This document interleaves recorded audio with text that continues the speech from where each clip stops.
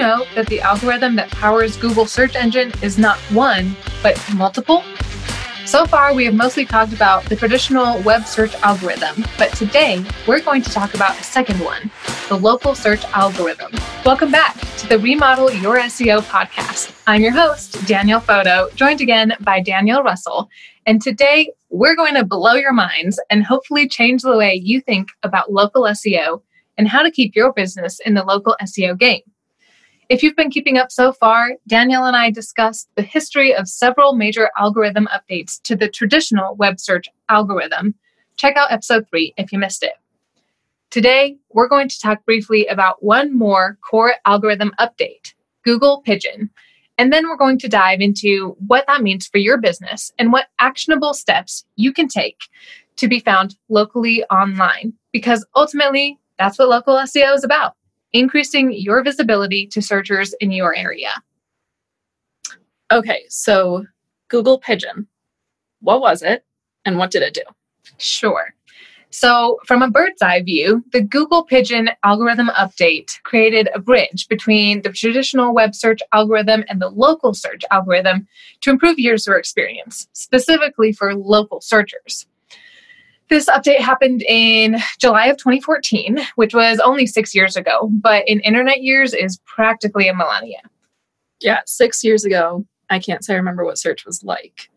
Yeah, I hardly remember what search results were like 6 years ago either. But for the most part, the difference is that previously your proximity or distance to the product or service you were searching for wasn't taken into account. So, say, for example, it's a Friday night and you're craving some delicious pizza, but you want to try something different than your usual. 6 years ago, before the Pigeon update, your search results for pizza in Houston would have yielded some of the best joints in Houston, no doubt.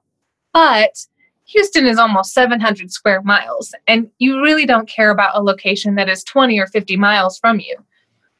Enter the Pigeon update. Now your proximity to the store is highly considered to determine which pizza shops appear in your search results. So how could Google possibly know a business's location and the proximity to the user's location? The behemoth grows.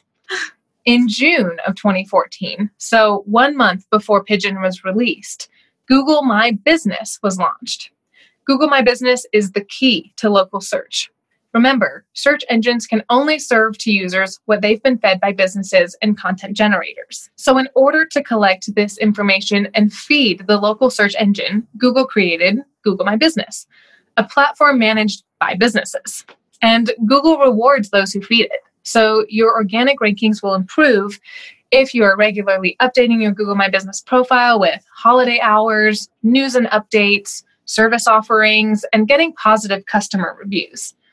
We have a whole blog and video dedicated to Google My Business that I've linked to in the show notes below. It's a good business plan on Google's part to encourage people to keep feeding the beast, but are there other ways that our listeners can implement this local SEO strategy? Yes. Google My Business is just one piece of the puzzle. Your website content and local citations also matter. Let's start with your website content. Since Google is fed by content that is location-specific is going to be cataloged as such. For example, a blog titled, "What is the cost of building a custom home?" is going to be competing against other content in the general bucket. But a blog titled, "What is the cost of building a custom home in Houston?" signals to Google that there's Houstonian-specific information and that the content will be competing against a much smaller set of competitor content. That's why I recommend every remodeler and home builder implement the following 3 things on their website pages and in their blogs. 1, include your address in the footer of your website. This is a global feature that should apply your address to every page, every URL on your site. 2, use location-specific phrasing. And 3, disclose your service area on your website. Let's dig into each of these. So first, including your address in the footer of your website. This is usually a change that can be made globally across your whole website. And if you're not sure how to add information to your footer, reach out to your website developer and see if they can help you. This will apply the information to every page across your website. Also, use location-specific phrasing. using the city you service or suburbs or the entire state, whatever is most relevant to refine the focus of your content in Google's algorithm. It's obvious where you work to you, but you have to feed the algorithm if you want to rank better. For example, if you're a remodeler in Houston, perhaps you only accept projects in the Heights, which is a historic neighborhood in Houston. This is really important to make distinct in your content so that you're generating qualified leads and qualified web traffic. You may operate in perhaps the Northeast, where states are a lot smaller, and your service area might in fact be that entire state, like Delaware.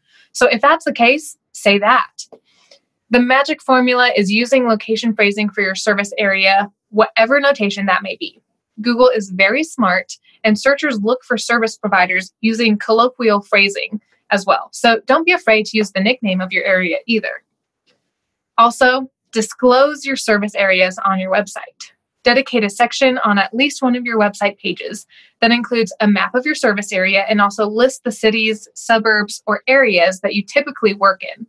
It's okay if you take projects outside of that service area that you strictly list, but just make note of that too, and people will still call you if they can find you and want to work with your team.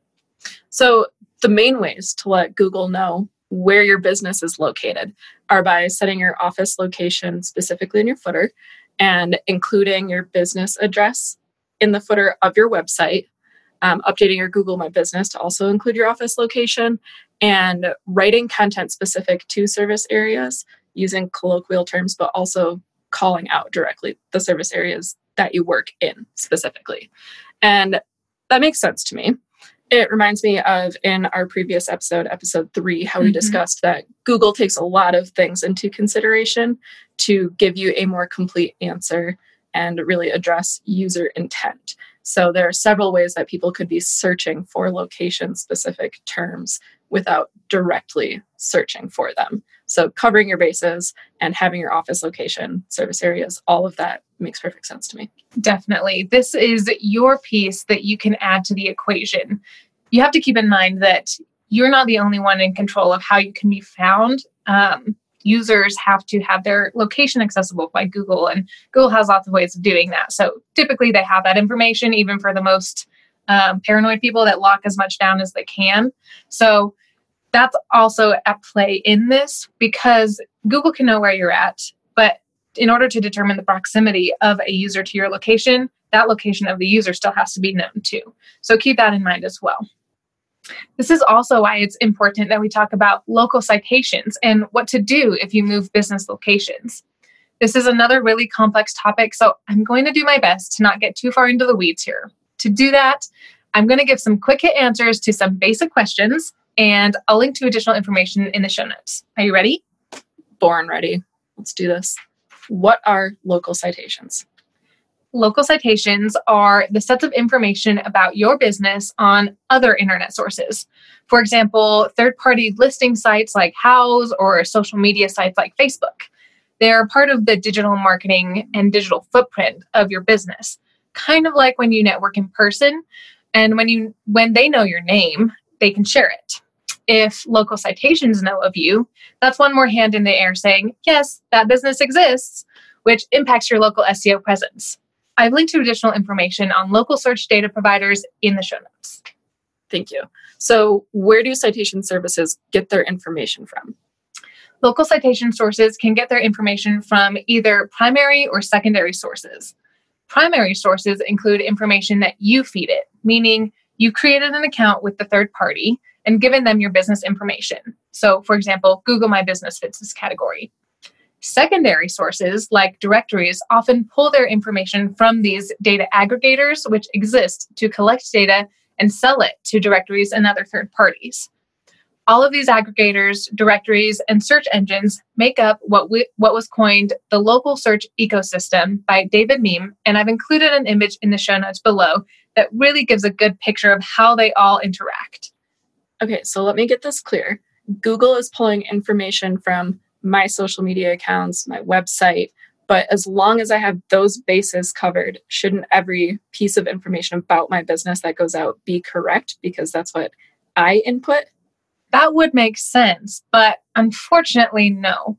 The information that aggregators and third-party directories have published about your business, whether accurate or not, impacts your local SEO. It is believed that one factor search engines like Google use when determining local SEO ranking potential is the consistency of local citations across all of these sources. This is especially important to remember when moving business locations, changing phone numbers or business names, or changing other business identifying information.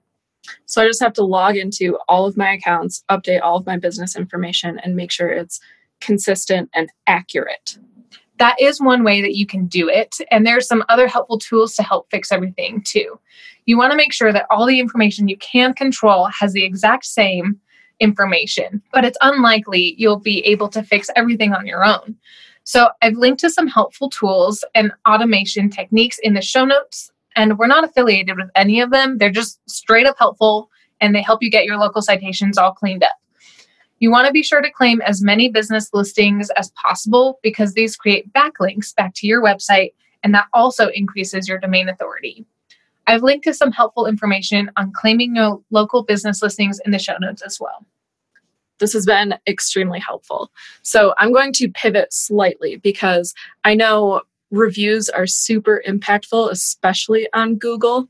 I know good reviews are good, and bad reviews can actually decrease the likelihood that you show up in searches, especially Google Maps. Can you take me a little bit deeper? Positive reviews like 4 and 5-star reviews feed the Google algorithm positive signals about users' experience with your company as a whole. And you can rank higher in organic search results as a result. This is a two-sided coin, though, because negative reviews are not only bad for your physical reputation, but they're bad for your digital reputation. Google wants to help users find good solutions to their problems, and negative reviews signal to Google that you're not a good company to send users to, so you will lose ranking potential. We've been working with a company in that exact predicament, and it's definitely a challenge to maintain organic rankings when more negative reviews are coming in the door than positive ones. It's like trying to drag a cart through the mud. So my number one recommendation here is fix your internal systems that may be the root of any negative reviews so that your online reputation can be built alongside your physical reputation. That makes sense. Marketing can be cranking along at full speed. You're pulling in new leads, but if your business systems aren't in place and if you're not taking care of you, then you're just pulling in new clients who are going to continue to have these negative experiences. Yes. And of course, the people who have the negative experiences are usually the loudest voices in the rooms. They're the ones to leave those negative reviews and share their negative experiences. So it's really important to fix all your business systems before you start trying to get more reviews even. And I know Spencer has a Growth Series podcast episode specifically addressing what happens if you have fake or negative reviews and how to respond to those. So we'll link to that in the show notes also. Definitely. It's hard. It's not probably the answer that you want to hear because you just want your business to succeed online, but you have to have good systems in place to actually serve your customers too. And Google picks up on that as well to provide a quality user experience throughout every step of the process. So we've covered a lot of ground, and I wish we could dive into the topic even more. But if you have specific questions, be sure to reach out or leave a comment below. Thanks for listening. I'm your host, Danielle Photo. And I'm Danielle Russell. And we're here to help you get found and get you leads. Tune in next Thursday when Spencer and I will chat about how you can get your business to show up on Google.